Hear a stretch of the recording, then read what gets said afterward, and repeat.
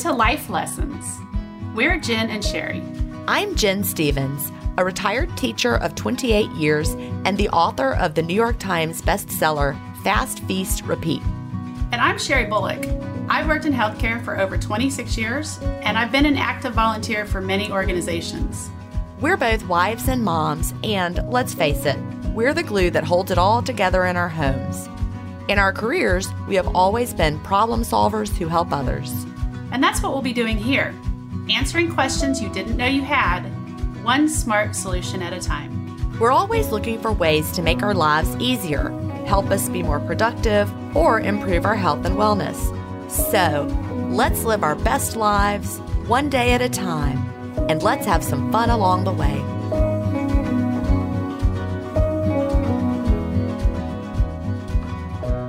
Hi, everybody. We are so glad that you're here for episode 1 of the Life Lessons podcast. Are you as excited as I am, Sherry? I'm so excited. Episode 1, finally Yay! Here. That means that it's December in the real world, even though we're recording this early. Happy December, everybody. Happy December. I'm wearing short sleeves and no shoes today because it's warm here, even though it's not really December in my world. So, yes, I am still very much dressed for summer, and I'm holding on to it as long as I can. Absolutely. So we're here, and we're so glad that everyone else is here too for our premiere episode where we're going to talk about sleep. But before we do, I want to say, Sherry, anything new with you? How was your week? My week was pretty good. I'm going to be honest. I'm a little bit of a perfectionist, so I spent a lot of time studying up on sleep and going through some listener comments, tips, hacks that they've tried that's worked for them, because we want to share those things with everybody. Absolutely. I learned a tip yesterday. I haven't shared it with you yet. I sent Sherry pictures for everybody who's listening that doesn't know this. Yesterday, I sent her pictures of me at the Apple store with my computer that wasn't working. I was like, I got to get it all sorted out before we record today. And I learned a tip and also why my computer was slow. And I'm so embarrassed. What did you learn? Well, did you know that everything you put on your desktop has to open when you restart your computer? I feel like I did know that, yes. Somehow I did not know that.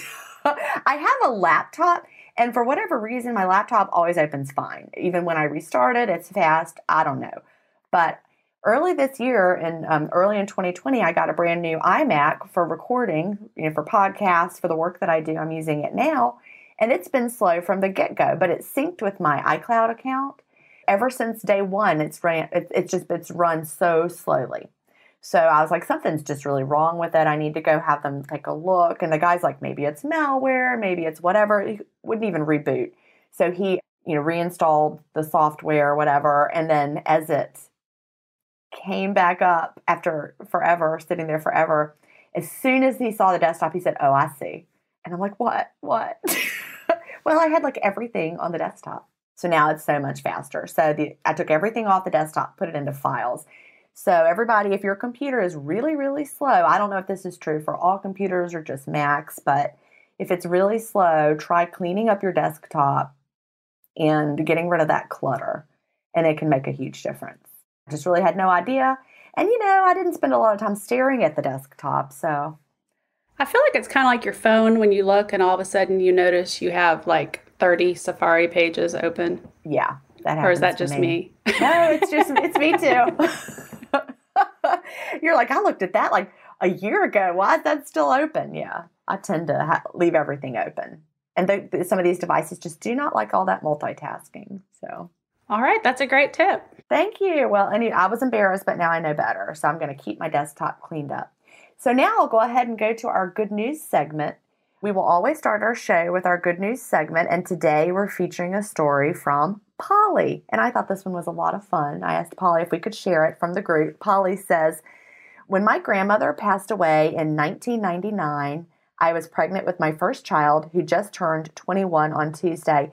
And Polly, just a little side note from me, I was also pregnant in 1999, and this is my second child, also just turned 21. Of course, me too. Yeah, we were all pregnant together in 1999. My son has a November birthday. Yep, all these 21-year-old babies. All right, so Polly says, When my dad and I cleaned out her apartment 21 years ago, I kept several things. Among those things was a wrapped baby gift with a card addressed to Allison and Chris. I had no idea who they were, as my grandmother lived in Arkansas and I lived in Illinois. I didn't open the gift, I just kept it. About 10 years ago, I came across the gift again and opened it. I read the card and cried, reading my grandmother's handwriting to the couple. I put the card and gift and wrapping back in the box with her things. Yesterday, I was in the basement cleaning out boxes and once again opened grandmother's box. This time, through a funny connecting series of about 4 phone calls, I found and talked to Allison. She now lives in Virginia, and I'm in Illinois. She remembers my grandmother and was so excited to hear my story. I apologized for not finding her sooner and explained that, in my grief, I had kept the gift because I was expecting my own baby at that time and made the gift mine instead of hers. I am rewrapping the gift in the original paper my grandmother used and mailing it to Allison today. She is giving it to Anna, her daughter, who is getting married next summer. I love that story so much. It gave me the chills. Yeah. I'm really curious. I want to know more. How did she track down Allison? That's something I would do. I know you would. I I figured something out, Sherry. I was thinking about, how long we've known each other, which really isn't that long. We met was it 2018? We met in person. 17? We met in person in the first 2018. Cruise was 2018. Yeah, we met in person on the first Delay Don't Deny cruise. And now I figured out you're probably the human that I've spent the most time with in 2020 other than my husband. I think so. Yeah. I think so, yeah. Because we've been to the beach a few times, and anyway. I go to work and see my husband, and then that's it. I stay home. I stay home all the time. I see my husband. I see my son, but I may have spent more time with you than I've spent with him. But anyway. Well, I'm not 21. No, that's true. So yeah, I'm pretty sure you would be just like Polly. You would track down the person. But I love the thought that Anna, the daughter, is going to get this gift from 21 years ago. And it was really meant for her. It was. Originally. It was her baby gift. So yeah. Anna's going to have a baby soon. Or she can wait. It's been 21 years. Yeah, it's a few more years. Exactly. Well, listeners, we need your stories. Send your good news story to connect@lifelessonscommunity.com. Stories like this one that Polly shared, or, like we shared on episode 0, if you listen to that, we want to hear about companies that have given you exceptional customer service. And we will name those companies because we like to, share the good in the world. You can give a shout out to a special someone in your life. Tell us any amazing story, even if it's not about you, something from your local area that just makes you smile. Share anything that might be inspirational to fellow listeners. We look forward to hearing from you and sharing your good news in an upcoming episode. So before we get to the life lesson of the week, we just want to take a minute to tell you about one of the companies that makes this podcast possible. So let's talk about Pampered Chef. Like many busy moms, I wasn't always a daily cook. It's only been the last several years that I have really started cooking nearly all of my meals from scratch. Me too, Sherry. Can I just say that there were so many years that I relied on takeout and what I could grab at the grocery store from the prepared food section. And I'm embarrassed to admit that's how we ate probably 90% of the time. Well, I think a lot of that comes down to, too, that you're not prepared to cook meals at home. It's true. I wasn't. I had nothing. Yeah. So when I really started cooking at home, I really discovered I needed the proper tools and the proper cookware. And without it, it just makes cooking a chore. And with it, it makes cooking so much easier. But as I started getting tools for my kitchen, I just felt like they were constantly breaking or they didn't work as advertised. And I felt like I was constantly replacing them. And I was telling Jen at the beach last week, I bought a garlic press once. And the very first time I used it, I went to squeeze the handle and it bent in half. Okay. I'm not super strong. I don't think it should do that. No. So and the garlic, was it some kind of fancy, extra strong garlic? I don't know. I don't think so. It was just one little garlic clove. So I started asking my friends, what's your favorite garlic press? Because I'd gone through a couple. And some of them turned it into garlic mush. It didn't work that well. A lot of them recommended Pampered Chef to me. So got my garlic press. I loved it. I've started collecting some other items through Pampered Chef, and my collection has really grown. And I've just come to love their products. I appreciate the value and quality of them so much. Yeah, I agree with that because, I like to buy things online. I go to one big giant shopping site that everyone knows and loves, but sometimes, their products are not what you're expecting. And sometimes the reviews are fake. Have you noticed that? I have noticed that. So yes. I'm like, well, is this a good product? Are these the real reviews? It's not always easy to tell. So I tend to, that's what I like about Pampered Chef too. I mean, that, where it's coming from. Yes, if there's a problem, absolutely. Who to contact. Well, and they have great warranties on their products, and they have great customer service. So if you ever have a problem with it, you contact them, and they are so good about replacing it as long as you use it in the manner it was intended and you follow the instruction. So in addition to their tools and their cookware, they also have really great pantry items like spices, rubs, sauces, pizza crust mix. I'm actually going to make taco pizza tonight. I'm going to use their pizza crust mix. Recently, I got some Dijon mustard rub, and I didn't really know what I was going to do with it. But then I was making my husband some homemade cheeseburger pasta, and I saw that Dijon mustard rub, and I was like, what goes in a cheeseburger? Mustard. So I added it. It was great. It gave it that extra little flair, and he loved it. Oh, that sounds delicious. I actually just placed an order today for Pampered Chef, and I got some of that Dijon mustard rub because it sounded really good. I also got a pizza peel. I have made my homemade bread for years. People that have known me for a while know that I, grind my own wheat, make homemade bread. And I have always struggled with how to roll out the pizza dough. And I have, resisted buying a pizza peel, but it's time. I have the pizza peel and the pizza stone. I'll be using them tonight. Awesome. Yes. And it's really, for people who think it's hard to make your own dough, the first time I did it, I felt like I was a magician. But you can do it. And it's easy. You can whip it up. I have another hack for you. I don't know. Actually, you might not be able to do it right now during the pandemic. But when I was making homemade pizza, you can buy all the little toppings. Like, let's say you want to put a ton of different veggies. You have to buy an onion and a pepper and all these different things. I went to the salad bar at the grocery store and instead was able to get just the right amount at the salad bar. That's my pizza topping tip. I have done that for fajitas. Have you? Yes. So much easier, and it's already prepped. But our grocery store has the salad bar closed right now. I don't know. Does yours? I don't have a salad bar, unfortunately. But my grocery store does sell little small containers of prep veggies, like by the salad mix. If I'm really in a hurry and I don't have time to chop my own veggies, I will go ahead and grab those. So if you're interested in supporting our podcast through Pampered Chef, you can order from our website at lifelessonscommunity.com under the Favorite Things tab, or there's an order link on my Facebook business page at Pampered Chef Life Lessons Community. You can also reach out to me at Sherry@lifelessonscommunity.com if you have any questions or would like to book an online party or fundraiser. Don't forget, it's Sherry with one R and an I. Your business helps make this podcast possible. It allows me to spend more time curating content for this podcast so I can help you live your best life. Absolutely. All right. So our life lesson of the week, Sherry has been researching sleep. And I'm so excited because this is really a problem that people have at so many stages of their life. Yes. And many of our Facebook community members brought sleep up right away as something that they really need help with. So we just decided to dive right into that this week. I personally struggled with sleep for over a decade until I discovered Dr. Michael Breus. Dr. Breus is a clinical psychologist. I first heard him on a podcast, and he's really witty and funny, and so he kind of drew me in immediately. And I'm like, oh yeah, what's this guy got to say that I haven't heard a million times before?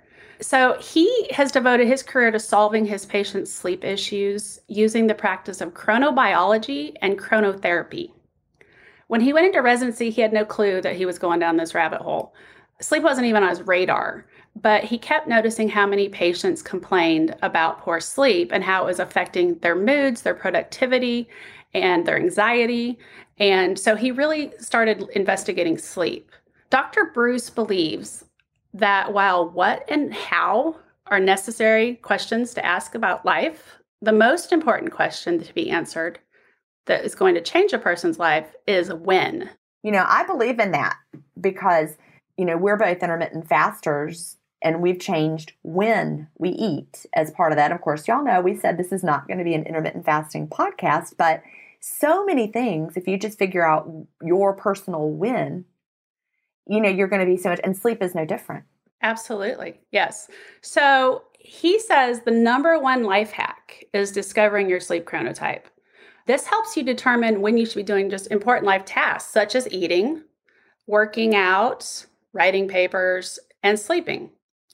So once you can identify your specific genetic chronotype, and he has a quiz to help you do that, we'll share that information, you can better keep in sync with your biotime. And your biotime is your internal clock. It basically regulates when your body functions best. Personally, once I stopped fighting my biotime regarding sleep, and I learned some really great sleep strategies from Dr. Bruce, I have all but solved my sleep issues. And I'm a night shift worker, so that's quite an accomplishment. Yeah, it really is, because we hear from people who work the night shift that that's like the hardest part of the struggle. With me, I found that my most recent sleep difficulties were really exacerbated because I was going through menopause. That can be an issue. It could also be cortisol regulation for somebody, poor blood sugar control throughout the night. I had no idea about that, Sherry, by the way, that blood sugar control could impact your sleep. You and I have both gone through the PREDICT-3 study and wore continuous blood glucose monitors, and having that blood glucose monitor on all night really helped me see that my blood sugar does have a little dip, right at the time that I typically, wake up, which was very interesting. I didn't realize that. If you're somebody who has to get up to go to the bathroom during the night, some of those things you may want to talk to your healthcare provider about. Some of them, like menopause, you are going to have a little bit of sleep issues no matter what. But sleep researchers have told us that, you do have a personal biological wake time preference and a different sleep drive. Some people are light sleepers. They don't need a lot of sleep. If you have a low sleep drive, it's okay to get less sleep if you feel good. Medium sleep drive people sleep pretty deeply. They're refreshed by maybe only 7 hours of sleep. But if you're a high sleep drive person, you really do need more sleep biologically. And you may find that you sleep deeply, but when you wake up, you don't feel refreshed. So Dr. Bruce actually thinks that there are 4 sleep types. And because we're mammals, he renamed them to represent that, which I think is a lot of fun. He calls them chronotypes. Chrono means time, and so it's your time based on type. We're going to talk about the different chronotypes, and he even has a new chronotype called the dolphin. I wanted to be a dolphin. I'm not a dolphin. That sounds fun, but if you're a dolphin, you probably hate being a dolphin, to be honest. Oh, really? Yeah. Okay, good. It just sounds really fun. I want to be a dolphin, but not if it's not good. Yeah. So he added dolphins because people with insomnia, for the longest time, they thought it was like a medical condition. So they had 3 sleep types and then people with insomnia. And what they are starting to discover is that your classic insomniacs, that is an actual chronotype. So in the wild, dolphins sleep with only half their brain at a time, and the other half is awake and alert. And so he used dolphins to describe those insomniacs. And they make up about 10% of the population. They have a low sleep drive. They are often described as intelligent, but neurotic light sleepers. Oh, that doesn't sound fun. No. And he says they actually have upside down biology. So when you go to sleep at night, your cortisol should be lowering, and this should prepare your body for sleep. And then in the morning, you want a cortisol boost, and that's what gives you that wide awake feeling in the morning. Dolphins are backwards. Their cortisol raises throughout the night and is lowest in the morning. So they don't sleep well through the night because cortisol is high, and then they have a hard time getting going in the morning. That's your dolphin. If you're a dolphin, don't despair. You can make adjustments to your schedule, and you can improve your sleep and feel more alert during the day. And Dr. Bruce helps people do that. He says most of the people he sees in his practice are dolphins. So you can go to his website and read about that, and also take a quiz and find out what your type is. Yes. I did that, and it was fun. Yeah. So then there are lions, Jen. Yes. They are morning-oriented, driven optimists with a medium sleep drive. 15 to 20% of people are probably lions. They're your early risers. They're keeping watch on the world in the morning while us late night people are still sleeping. They are described as overachievers and leaders. They are focused and results oriented people. I said Jen because I happen to know that Jen is a lion. I am. What's your sleep look like, Jen? I really absolutely feel tired and awake with the sun. Whatever the sun is, like as soon as the sun starts to go down, I'm ready to go to bed. And as soon as the sun starts to come up, boop, my eyes pop open. And, I wake up early. I used to think that I got up early because I was a teacher and I had to, had my alarm going off at 5:30 in the morning. And so that was just my routine. But now that I'm retired, I still wake up at that time, even though I don't have to. I cannot sleep in. My body just wants to wake up. Knowing that I wake up with the sun has really made a difference in how I can help myself sleep through the night better. I have to have a really dark sleep environment. That's huge for me. And a lot of things that you might not think of were affecting me in the middle of the night. I would wake up and feel like it was morning and ready to get up and alert, but it would be like 2:30 and obviously not time to get up. Then I realized, first of all, we moved to a new house about a year ago, and the way the windows were aligned and with the outside of the house, we had a street light out there. And so a lot of light was coming in. So I had to make sure to draw the curtains at night, and that really helped. Then I realized my alarm clock had a lot of light. So I took the alarm clock completely out of the bedroom, and that made a difference as well. So we have no ambient lighting in the bedroom at all. And so now what's really amazing, since we also had like TV service things that would have little lights on them, like the Dish Network. We had Dish Network, but we just got rid of that. And so now that's even gone. So now that all those lights are gone, I'm finding that when I wake up in the morning, I ask myself, okay, I wonder what time it is. Is it morning or is it the middle of the night? And if I really feel like it's morning, I'll look at my phone. I'll flip it over and see what time it is. And almost every time it's right at 5:30 when I do that. So every now and then I'll look and it's like 4:15. I'm like, all right, it's not time yet. And then I'll go back to sleep. But pretty much every time I feel like it's time, I look, there it is, 5:30. And you did the quiz and you were a lion, is that right? I was a lion. Yep, that's what it said. It told me I was a lion. But it made me feel better about why I absolutely am not the life of the late night party. I've hated that for a long time because, I'm with people and they want to stay awake. And I'm like, all right, I'm sorry. I have to go to bed now. I don't know who those people would be. Maybe Sherry, because her chronotype is very different than mine. And let me tell you how crazy Jen is about light in her bedroom. So crazy. We spent hours at the beach a couple weeks ago with Jen trying to block out any light coming into her bedroom. She tried everything. Hours. I did. Because the beach condo has a window that looks over the hallway, and it's got like shutters over it, and it's also got this film on it. But this is kind of embarrassing to admit, but every time I went to the beach, I was usually there with friends, and so I would drink wine, and I knew that alcohol kept me from sleeping well. So I just assumed I was sleeping poorly at the beach because I was drinking. Well, I was at the beach with Sherry and not drinking at all because I figured out I sleep much better without alcohol. Then I realized, no, it's not the drinking at the beach that was keeping me awake. That might have been part of it, but that it was like I could read a book in the middle of the night. There was so much light coming in. So what I finally did was I got a sleep mask. The sleep mask made a huge difference. If I could keep it on my head, it kept it dark enough that I was able to sleep. That's a great tip. Lots of our members suggested sleep mask, and I personally wear one. I don't obsess so much about keeping my bedroom dark because I sleep during the day and it's just so hard, but I just put that sleep mask on and it's lights out.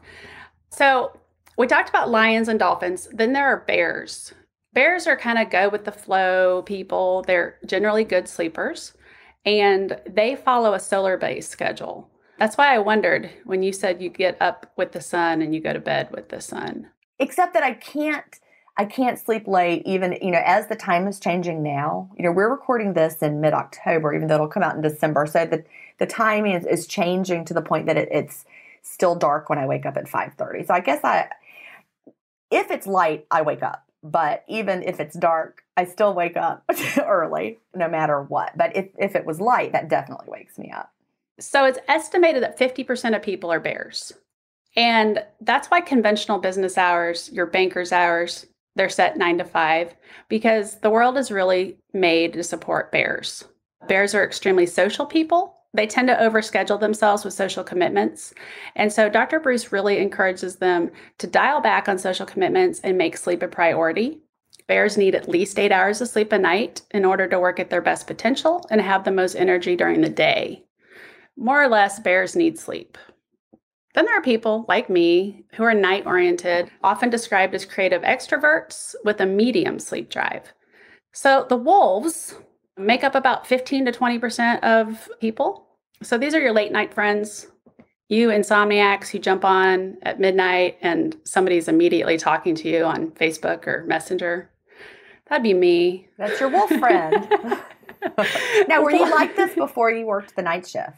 I've always been like this. Now, see, that made me just think of something interesting. I wonder if people who naturally gravitate to the night shift are just your wolves. Because, like, I would never take a job that was night shift because I think I would die. But it seems like it's made for you.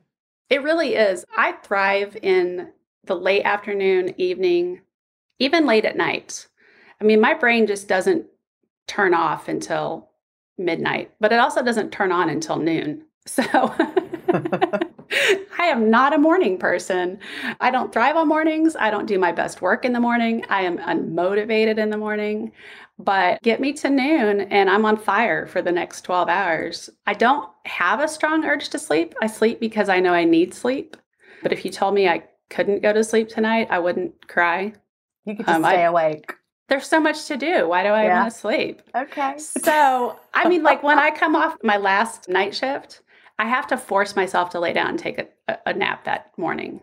It's just so I can have somewhat of a day.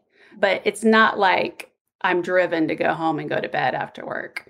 So wolves have a challenge in just shutting their brains down to go to sleep. I think it was in one of Jen's Facebook groups, somebody posted a question. It's kind of I don't know, like, would you rather see the sunrise or the sunset? And I'm always going to say the sunset because if I see the sun rising, it better be because I haven't been to bed, not because somebody made me get up early.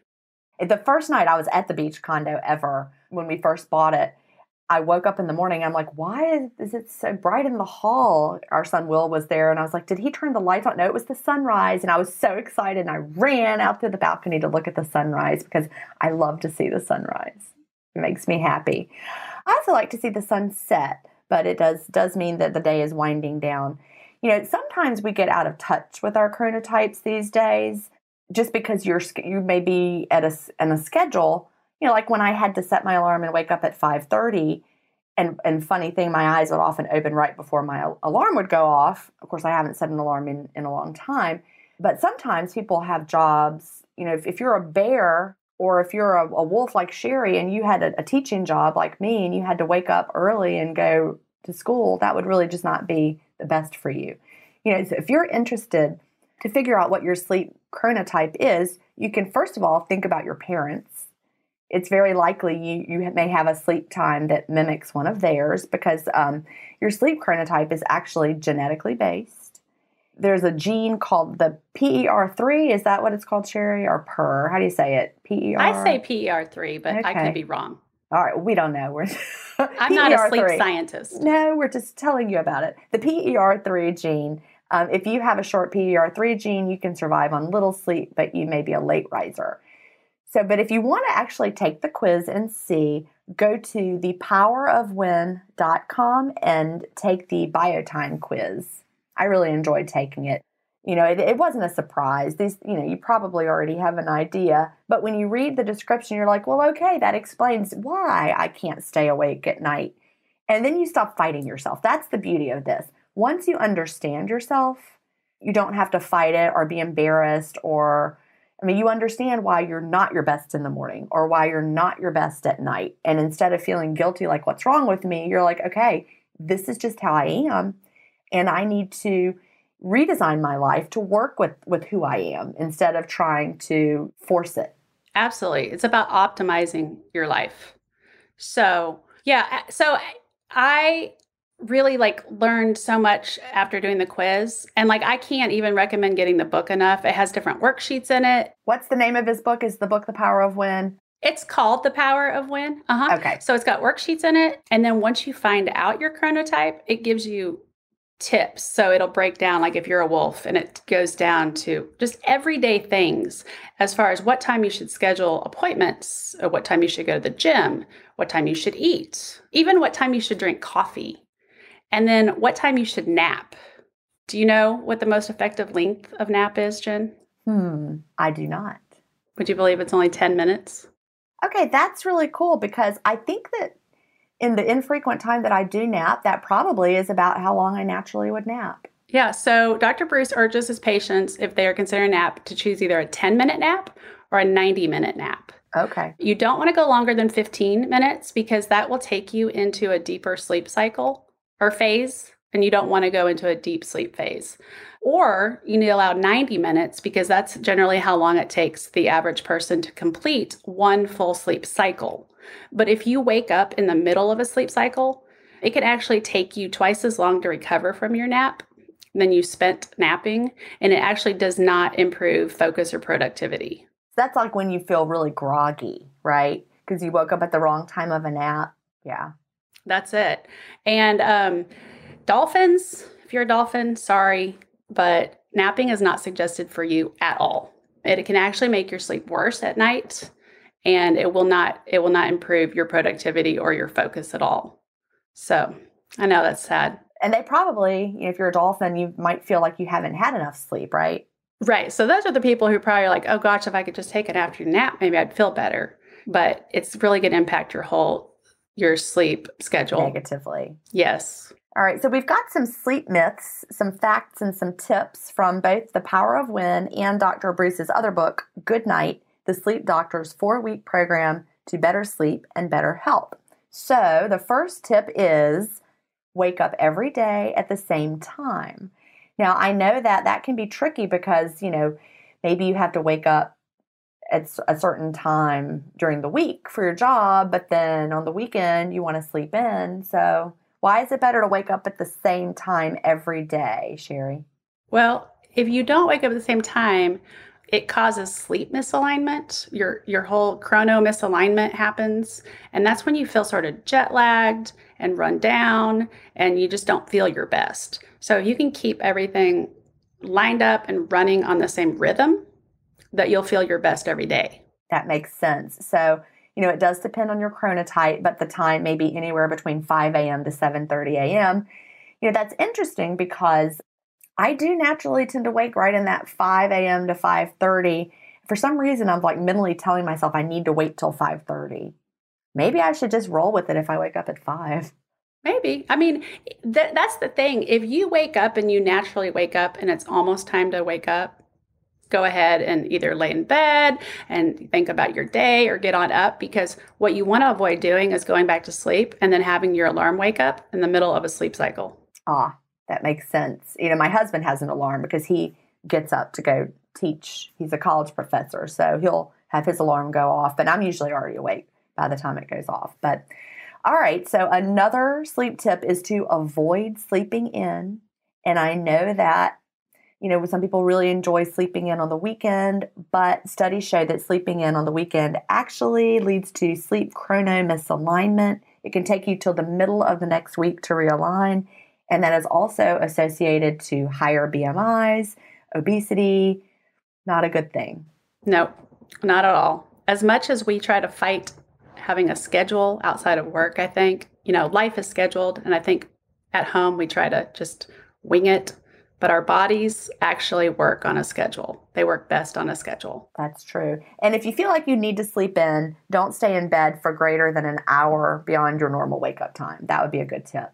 So while wolves, like me, naturally don't get sleepy until late into the night, you can train your body to go to sleep by midnight and arise between 7:30 a.m. Dr. Bruce cautions, though, if you are a late night person and you're trying to hack your sleep, you really don't want to force yourself to go to bed too early without proper training, because it can cause a pattern of sleep anxiety and insomnia.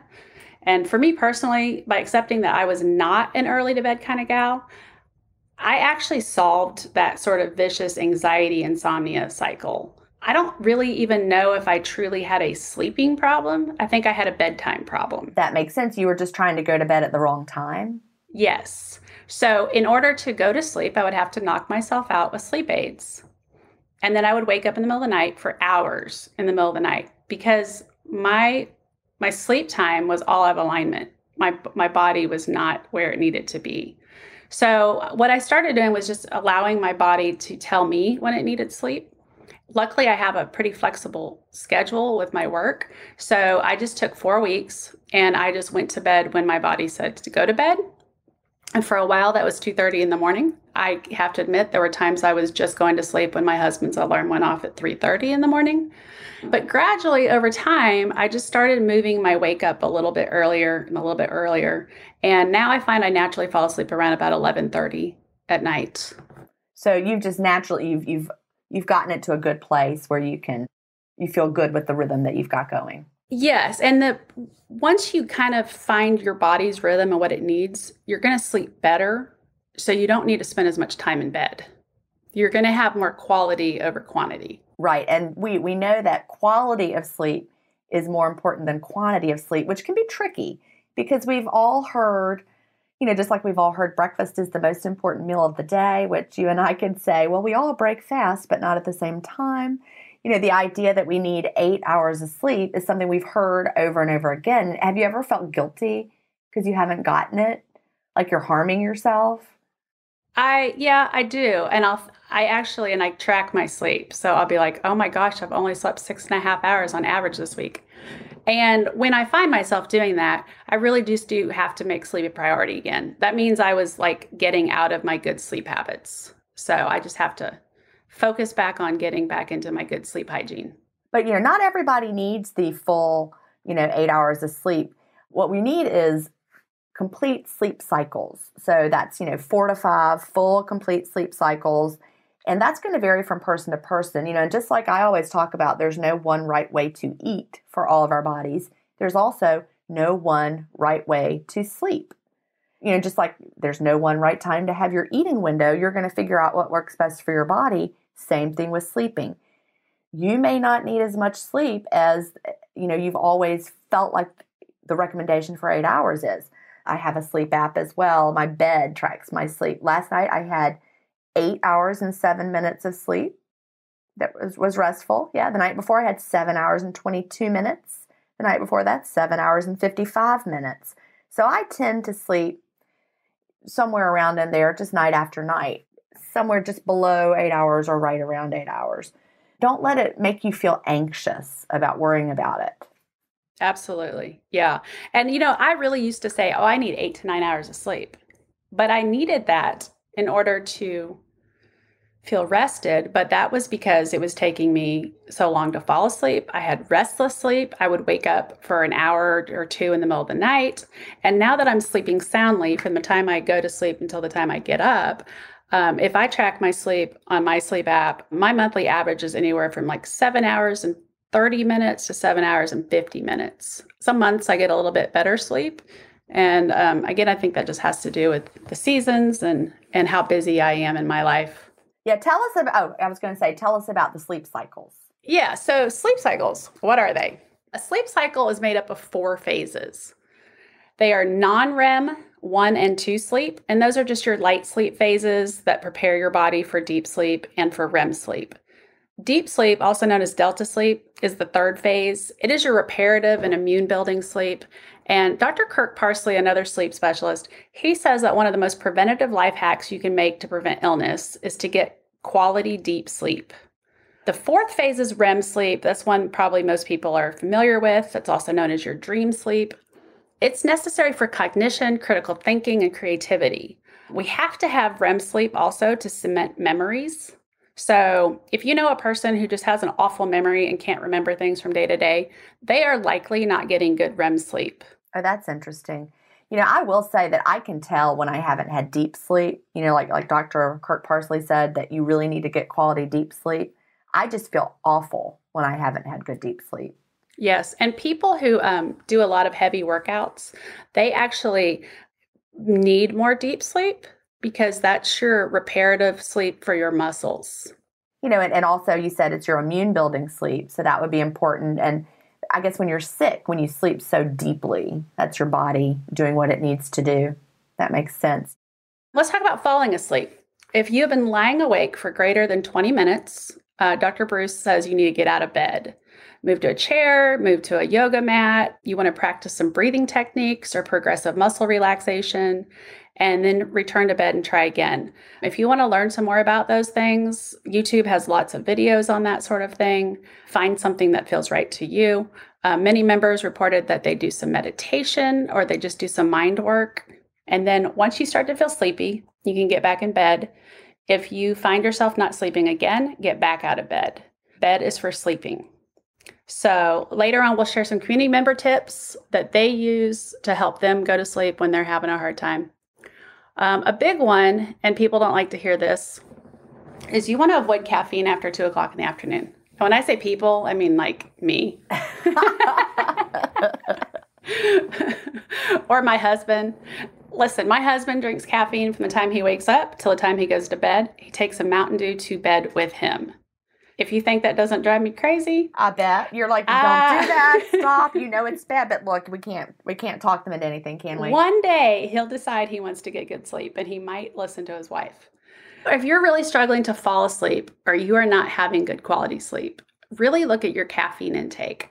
What we know about caffeine is that the half-life is 6 to 8 hours. Do you know what the half-life is, Jen? Do you know what the half-life means? I do. I was like, is this a trick question? Because you just said it was 6 to 8 hours. And that's the amount of time it takes for you to get half of it out of your system, right? Yeah. So it's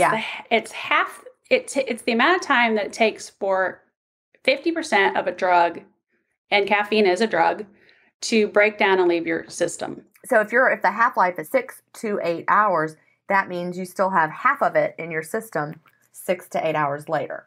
Right. So if you drink a cup of coffee at 2 p.m. and you go to bed at 10, you still have 50% of that caffeine circulating in your system. And then your genetics also affect how quickly you metabolize caffeine. So Jen, luckily, is a fast caffeine metabolizer. I am a slow caffeine metabolizer. And once I found that out is when I really decided I need to look at my caffeine consumption and see how it might be affecting my sleep. I did give up my dinner dose of caffeine. I used to always have a soda or a glass of iced tea with my dinner. And once I gave that up, I found out I was sleeping much more deeply. So yeah, if you're one that's struggling, I suggest just give it 2 weeks to give it a trial, see how it affects your sleep. If you don't think it affects your sleep, knock yourself out, have your coffee after dinner, but give it a chance. There is some science behind it. Yeah. Also, eating within a time-restricted window. For those of you who are intermittent fasters, that actually can help support and realign your circadian rhythm. Listen to your body, eat at the time that feels right to you. Experiment with different times. We've got some people in our community that have morning eating windows. That's where they feel their best. I'm an late afternoon, early evening eating window person. That's when I feel my best. If you're finding that your sleep is suffering, change up that window timing to see. That could really impact your sleep. Also, we've talked about alcohol. Don't use alcohol as a sleep aid. Some people mistakenly think that it helps you fall asleep, and it might. I can think of times when I've had more to drink, and then you just kind of crash right after the drinking, and you're like in what feels like a deep sleep, but then you pop awake in the middle of the night. That's what would always happen to me. So alcohol really disrupts your sleep cycles, and it prevents you from getting into REM sleep. And since we need that REM sleep for the mental restoration and the memory consolidation that occurs, you just really don't want to miss that. I can share that that's made a huge difference for me, only drinking on special occasions. And one of our community members, Elizabeth from San Francisco, shared that quitting alcohol improved her sleep more than anything else. And I 100% can agree with Elizabeth there. It just makes such a difference for me. Alcohol also disrupts your biological time. And when that is coupled with your lack of REM sleep, you're not going to wake up recovered and refreshed and ready to take on the day. And that's really what I found. So Sherry, does alcohol affect your sleep like that? I really didn't think it did, but I have found that it absolutely does. It keeps my heart rate elevated. Oh, yeah, big time. Yeah, it elevates my body temperature and my sleep quality absolutely suffers. Yeah, because my bed, I have a Sleep Number bed, and it measures my heart rate as well as how many times I toss and turn at night. And it is amazing at how fast my heart rate goes after alcohol. Like, that can't be good. So, experiment with exercise. While some people find that exercising before bed negatively impacts their sleep, others, especially with anxiety, finds that it can be calming before bed. And then, really, you just want your body tired when you crawl into bed at night. So, if you have a sedentary job, if you make an effort just to do some extra activity during the day, maybe take a walk after you go to bed or after you eat dinner before bed, that can really just help prepare your body for sleep. Dr. Bruce also recommends a power down hour before bed, and you want to design this to support your life. He breaks your power down hour into 3 sections. The first part, you want to do your end of day tasks, get your next day in order, to-do list for the next day, just whatever's on your mind that you have to do tomorrow, get it out on paper, get that ready for the next day so you're ready to turn in for the night. It's kind of like, it signals you that the day is ending, right? Like for me, I have that routine. I load the dishwasher, I start the dishwasher, I turn off lights, I check the doors. That just signals to me, oh, the day is done. Yes. Yeah. And a lot of people take stress to bed with them. I know I'm one of those. I would get in bed and I'd be like, oh, I didn't get this, this, and this done today. I've got to get it done tomorrow. And I would be making grocery lists in my bed and I remembering which bill I had to pay. And so if you can just take a minute, write down, get it off the top of your head so you can just clear your mind and get ready for sleep. And then part 2 of the power down hour is just your nightly hygiene routine. Whatever it is you do, wash your face, do a face mask, take a hot bath or shower. A hot bath and shower actually helps lower your body temperature. That prepares your body for sleep. So that can be really helpful. So a hot bath lowers your temperature? That's interesting. Like it raises it, but then it lowers it. Okay. So it just has that rebound lowering. Light stretching or bedtime yoga. The third part, you want to do some light stretching or bedtime yoga, meditation or tapping, prayer, or even call a loved one and tell them good night. That's just your end of day calming. You're really just getting your body into that slow down and prepare for sleep mode. And he does emphasize call a loved one, do not text them. He really wants you to not look at your device in that power down hour at all. So he says you could read a book or paper, just don't read it on an e-reader or your phone. And see, I think a lot of us are right there with our devices in our hands until we close our eyes. And that's, the blue blocking glasses can make a big difference if you have those. I would put those on too as you're winding down. I do wear those. And some of our community members wrote in that they help them. And somebody said when she puts hers on, she actually starts to feel sleepy. Because that's the signal we're used to. If you go back to how life is meant to be lived, how we lived before all these modern conveniences, as the sun goes down in the sky, we have a different light wave that we see. And so putting on the blue light blocking glasses mimics that the natural sun going down. And so it prepares your brain, all right, it's time to go to bed. Instead of that blue light from all of our devices that stimulates and makes us think that, it's the middle of the day. And the people that are more light sensitive can really, really find the blue light blocking glasses can be a huge difference.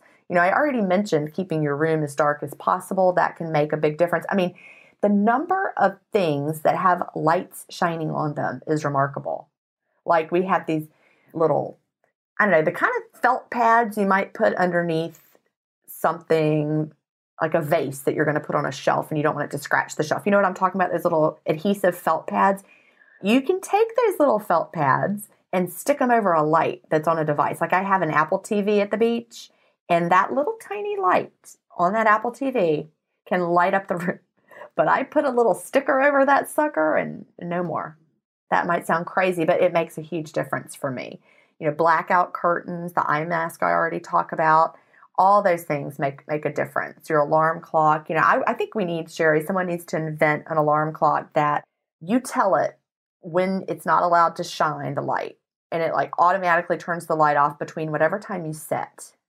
And then it automatically comes on at the like for me, I would have it automatically come on at 5:30 because I know that because sometimes I wake up in the middle of the night and I'm like, is it morning? Is it time? And I look and it's 2:30. And I've looked at the clock and or looked at my phone and I'm like, darn it, it's 2:30. Why did I look? But if I had a clock that I knew only would come on at 5:30 or 5 or whatever, if I would know, hey, that's not on, it's not time to look.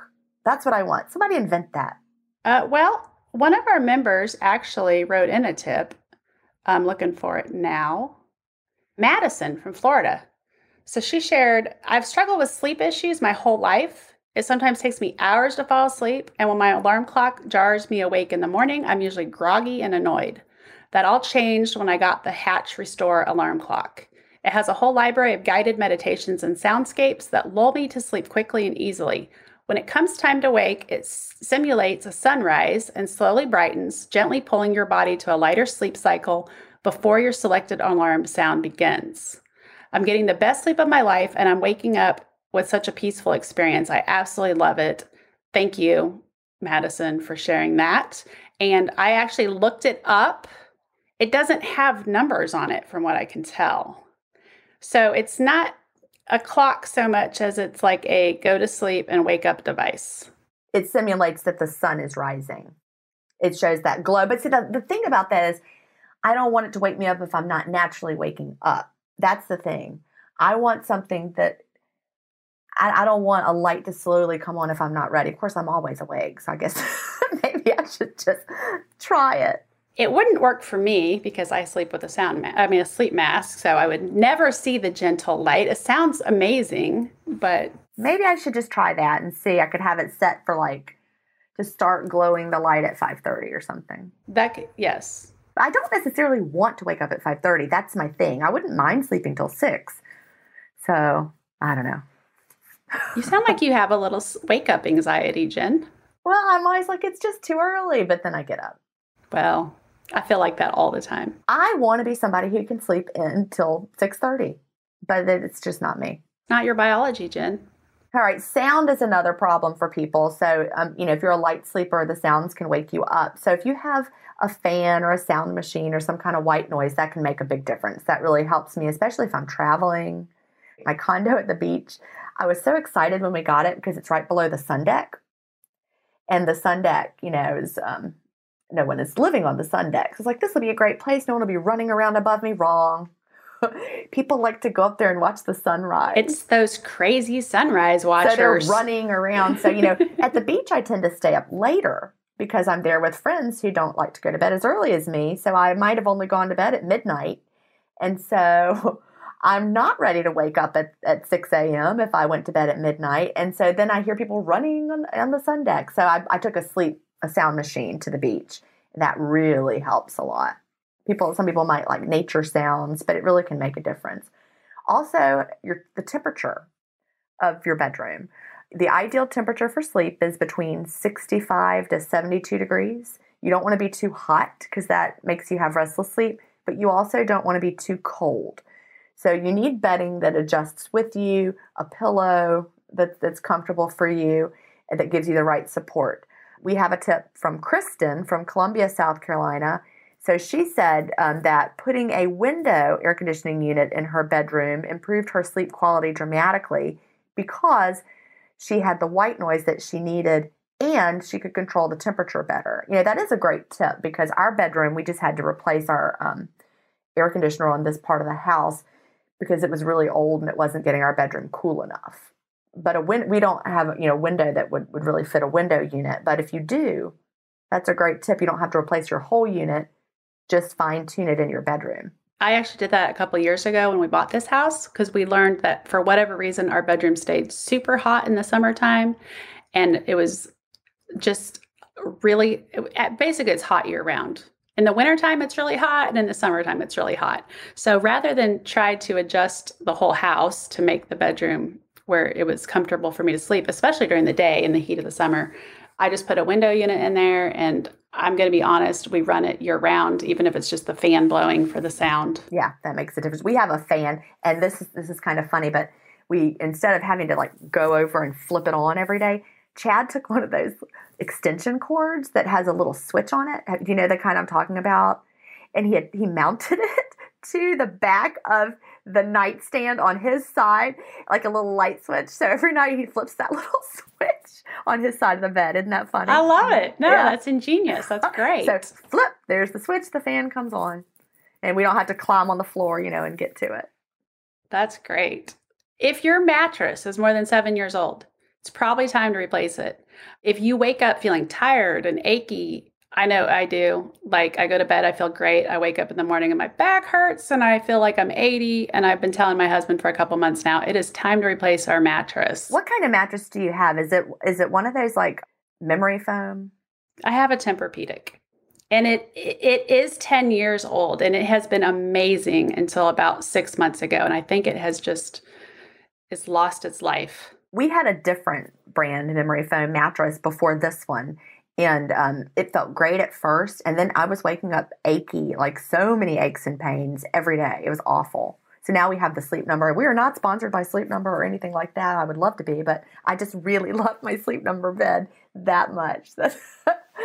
I just love it because you can adjust the different sides. It's not like I had one a long time ago and there was like a big hump in the middle that like you felt like you were rolling over the ledge, but it's not like that anymore. So much better. And it gives me all that data about my sleep that I really love. You might have me sold. I love it. I had one a long time ago and I was not a fan. I love my Tempur-Pedic. I've loved it since I got it until recently. It's just time. Yeah. It's just time. So if you are out there and you're like, oh, when I stay in a hotel, I feel amazing and I go home, you need to get a new mattress. My friends, smell.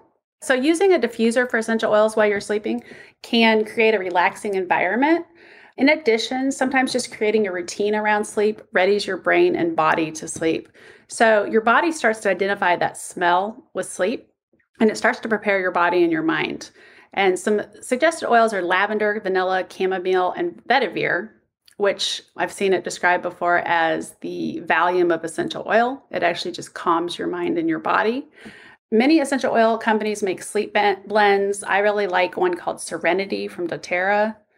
And when I started using it, I really didn't even like the smell, but I forced myself to use it, which sounds crazy. But then like all of a sudden I would get in bed and forget it. And I'm like, oh, I don't have my oil.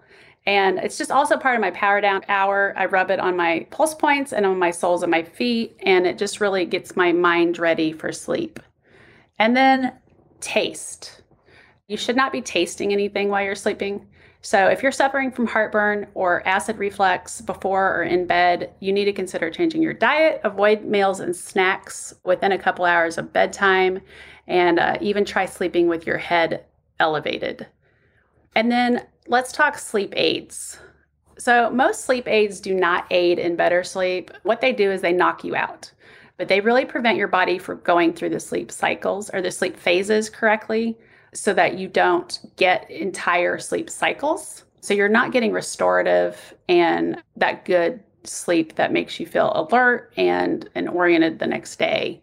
Not all melatonin is even created equally. So you want to watch out for melatonin.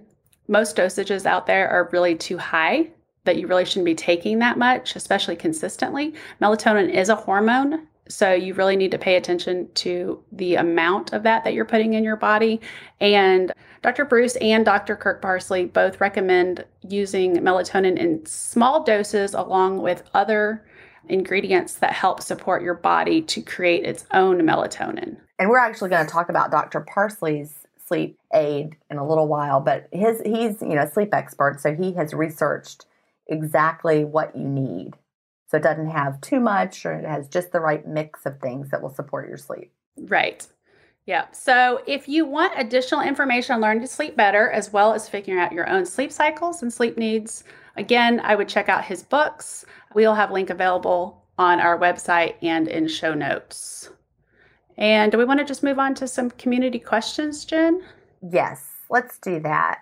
We have Carrion from Cape Town who asks, I wear a smartwatch and occasionally wear it during sleep. I see that my deep sleep only occurs before 12 a.m.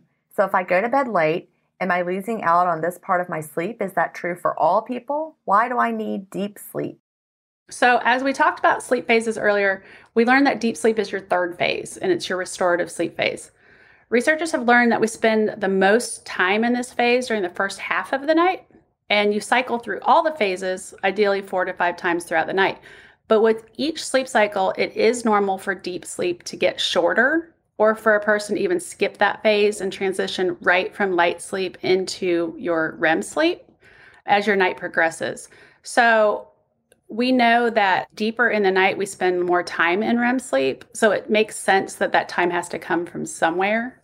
So, really, to answer your question, Karen, you should not be losing out on your restorative deep sleep. It should just move later if you go to bed later. What you would really be missing out on is that deeper REM sleep that's happening later in the night if you were to go to bed late and wake up at your normal time. You're going to cut that REM sleep short, not your deep sleep. All right. Now, Stephanie from Alabama wants to know, I'm curious to know if either of you have an Oura ring and if you have found it to provide useful sleep feedback in the sense that you've made changes or deemed something worthwhile. And I don't have an Oura ring, but Sherry does, but I use my bed for that. But Sherry, tell us about the Oura ring.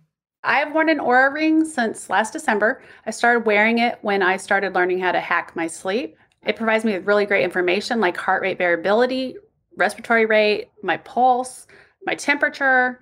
It monitors my sleep. It helps me see like my sleep cycles, how much deep sleep am I getting, how many cycles am I going through at night. And I can tell you I usually sleep about 5 cycles.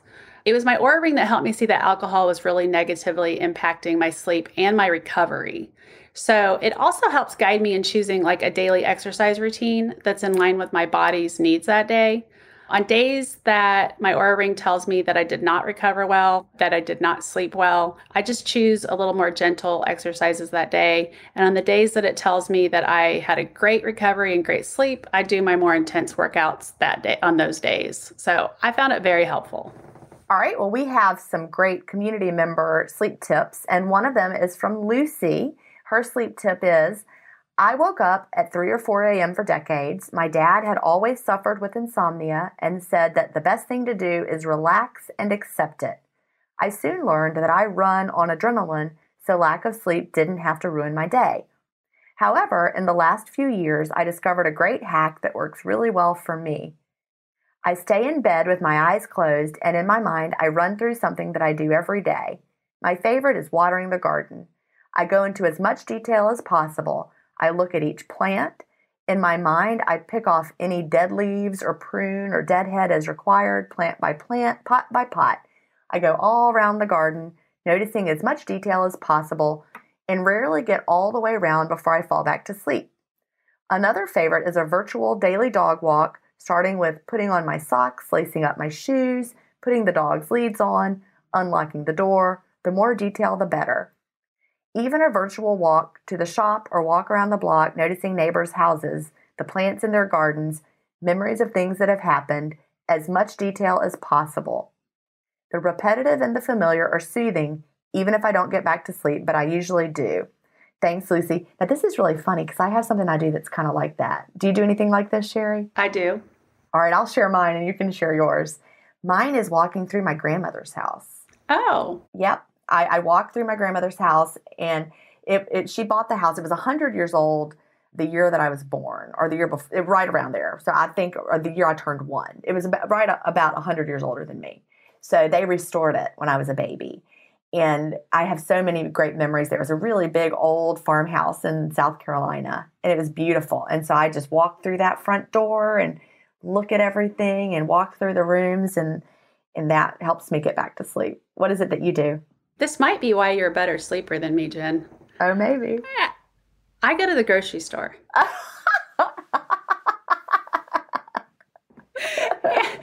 I just envision like a meal I'm going to cook and all the ingredients I'm going to need. And then I walk through the aisles and I put everything in my buggy that I need to make that meal.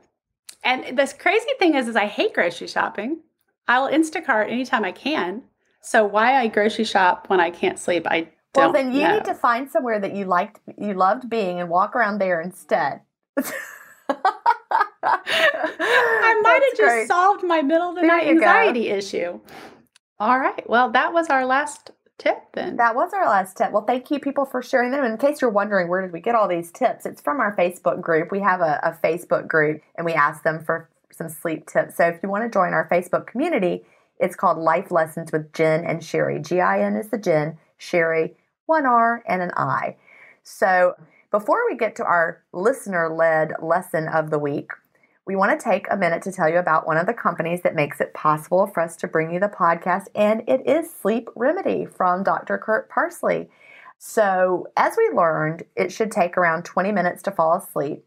And if it's taking you longer than that, or if you're having trouble with middle of the night awakenings, you might need to take a little something that will help. And our friend Dr. Kirk Parsley originally developed his Sleep Remedy product for Navy SEALs, but it's safe and effective for all people. His Sleep Remedy helps to naturally decrease your stress hormones while boosting relaxation chemistry in your body for a deeply restorative sleep.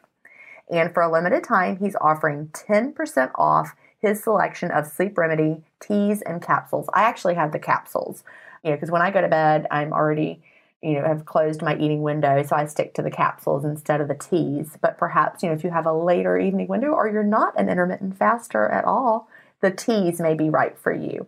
So to grab your savings today, go to docparsley.com and you need to use the promo code LIFELESSONS at checkout. And that is all, no space, just all as if it were one word, Life Lessons as the promo code to save 10%. We will also have a link available at lifelessons.com. Actually, it's lifelessonscommunity.com.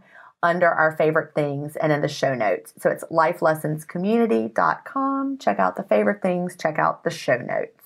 One thing about the tea that I was noticing is he actually recommends something kind of like Dr. Bruce does. The tea is designed because it's going to be part of like your habit. So as it's your routine, it's your wind down, getting your body and your mind ready for bed.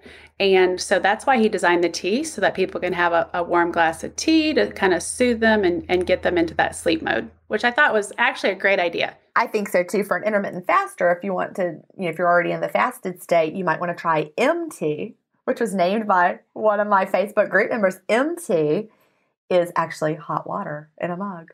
And it's so soothing. So, that could be your nighttime routine. Have your MT and take your capsule Sleep Remedy along with it. I love it.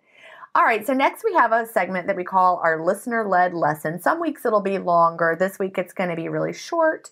It might be a life hack, a book recommendation, a special recipe, a kitchen tip, or anything that you, the listeners, want to share as our listener-led lesson. This one's really simple, but it is absolutely genius. It is from Cindy, and it is her Taco Tuesday life hack. Cindy shares that you can make a flour tortilla stuffable by toasting it in your toaster. So put it in the little slot of the toaster. It puffs up, like, the two sides kind of separate, and it puffs up. And then you can cut it open, and then you have like you can put stuff in, kind of like a pita, but it's really still your flour tortilla. So it's still got that thinness. But that's a great tip because I'm always having stuff running out of it when I'm trying to use a tortilla. Yes, Cindy actually posted a video of it, and I was quite fascinated. I watched it a couple times. And then I wondered, how have I never thought of this? I know. But puff up your flour tortilla and then stuff your ingredients in there, and it'll be a lot less messy. So thank you, Cindy. At the end of each show, we want to share a motivational quote from a listener, and we want to leave you with that. Today's quote comes from Sarah. Oh, Sarah, I'm not sure how to say your last name. It's going to be Keister, we're going to go with. And her quote is, "Dreams don't work unless you do." And she says, this has helped me ever since I heard it for the first time. She goes on to say, I follow a young farmer named Gavin Spohr on Instagram. And she says, if you don't follow him, you should. He has built this incredible farm and business solely based on hard work. He mentions this quote often on his platform. It has helped me because it's made me realize that no one is responsible for my goals and dreams except for me.